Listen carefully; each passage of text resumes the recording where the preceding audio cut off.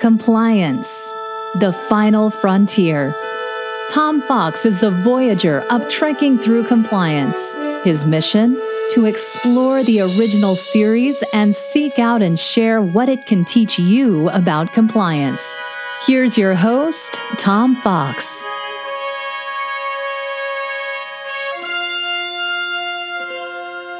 Episode 21, Return of the Archons.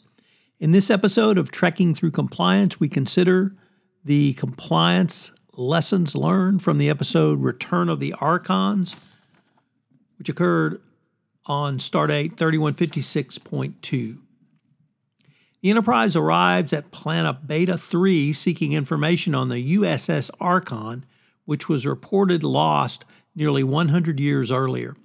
A two-man landing party is sent to the surface, but only Lieutenant Sulu returns from the planet, and he exhibits strange behavior. Kirk beams down with another party to investigate. They find the inhabitants living in a static 19th century Earth-style culture with little or no individual expression or creativity. The entire culture is ruled over by cloaked and cowed lawgivers, controlled by a reclusive dictator known as Landru. The landing party has arrived at the start of festival, a period of violence and destruction and sexual aggressiveness, which apparently is the only time Landru does not exercise control over the beaten population. Kirk's landing party seeks shelter from the mob at the boarding house owned by Rhaegar.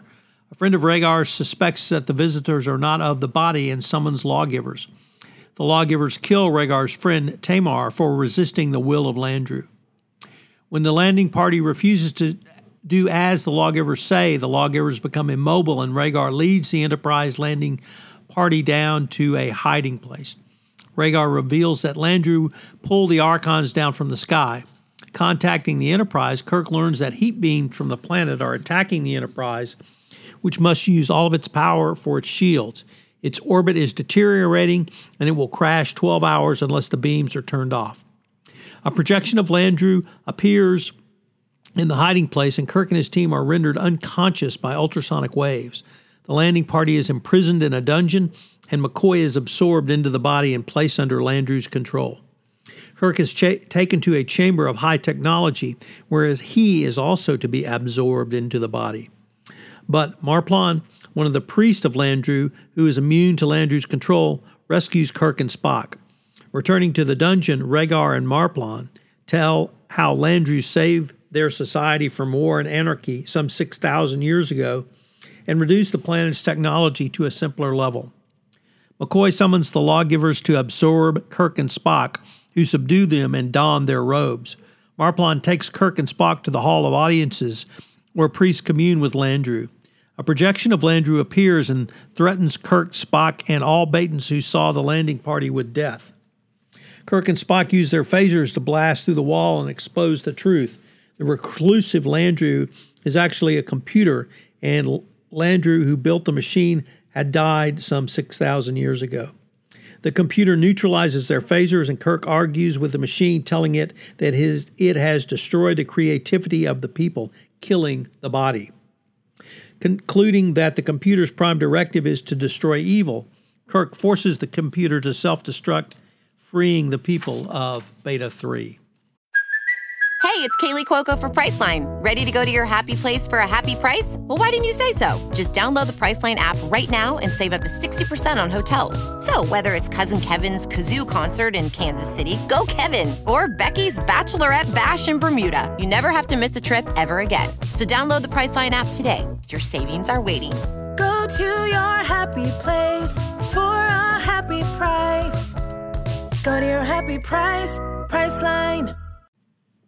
The heat beam stops and the Enterprise is saved. Kirk agrees to leave the Federation advisors and educators on the planet to help the civilization advance free of Landru's dominance. So, what is a fun fact about this case? Well, it is the first appearance of the Prime Directive. And that leads to our compliance takeaways, because the Prime Directive, for any Star Trek fan, is well known as sort of the rule, and it's the rule by which all Starship Enterprise, and United Federation of Planets personnel must live by. Of course, the Prime Directive specifies that Starfleet personnel are not to disturb the timeline regarding the development of a planet. However, Kirk feels that the Prime Directive applies to a living, growing culture of which Beta 3 is not. And therefore, the destruction of Landru in the form of the computer is not a violation of the Prime Directive. So, interesting interpretation by Kirk. And it really begs the question, is there room for flexibility within the Prime Directive? Here we see the Prime Directive brought to us for the first time. It would seem to be an absolute rule, yet Kirk finds room for flexibility. And I thought that's an interesting way to think about your number one directive, as in Prime Directive. Is this something that should be an absolute or not? Or is it really frontier justice because Kirk is so far away that he has the flexibility to basically be a sheriff on the edge of the frontier? The second thing, compliance takeaway, is groupthink. And here, everyone who is of the body lives in peace and harmony with each other in Landru. But clearly, groupthink has killed off all advancement and cultural development in this planet. So this is something that I would ask you to consider. Do you have too much groupthink in your compliance function? And do you have too much groupthink in your corporation? So groupthink can be positive, but rarely so. And it's shown how damaging it can be in this episode. And finally, for number 3, AI. Clearly, a computer is running the show here, but it doesn't have the human element. And that is where I think many technophobes really fall down, because they fail to see the human element needed in artificial intelligence. They think that computers are simply going to take over and run everything from programmable, logical, and learnable transactions, and that's just not correct. The human element must always be present. I hope you've enjoyed this episode, and I hope you'll join me tomorrow where I take up one of the all-time favorites, Space Seed. If you enjoyed this episode of Trekking Through Compliance, you can help it grow by sharing it with the biggest Trek fan you know.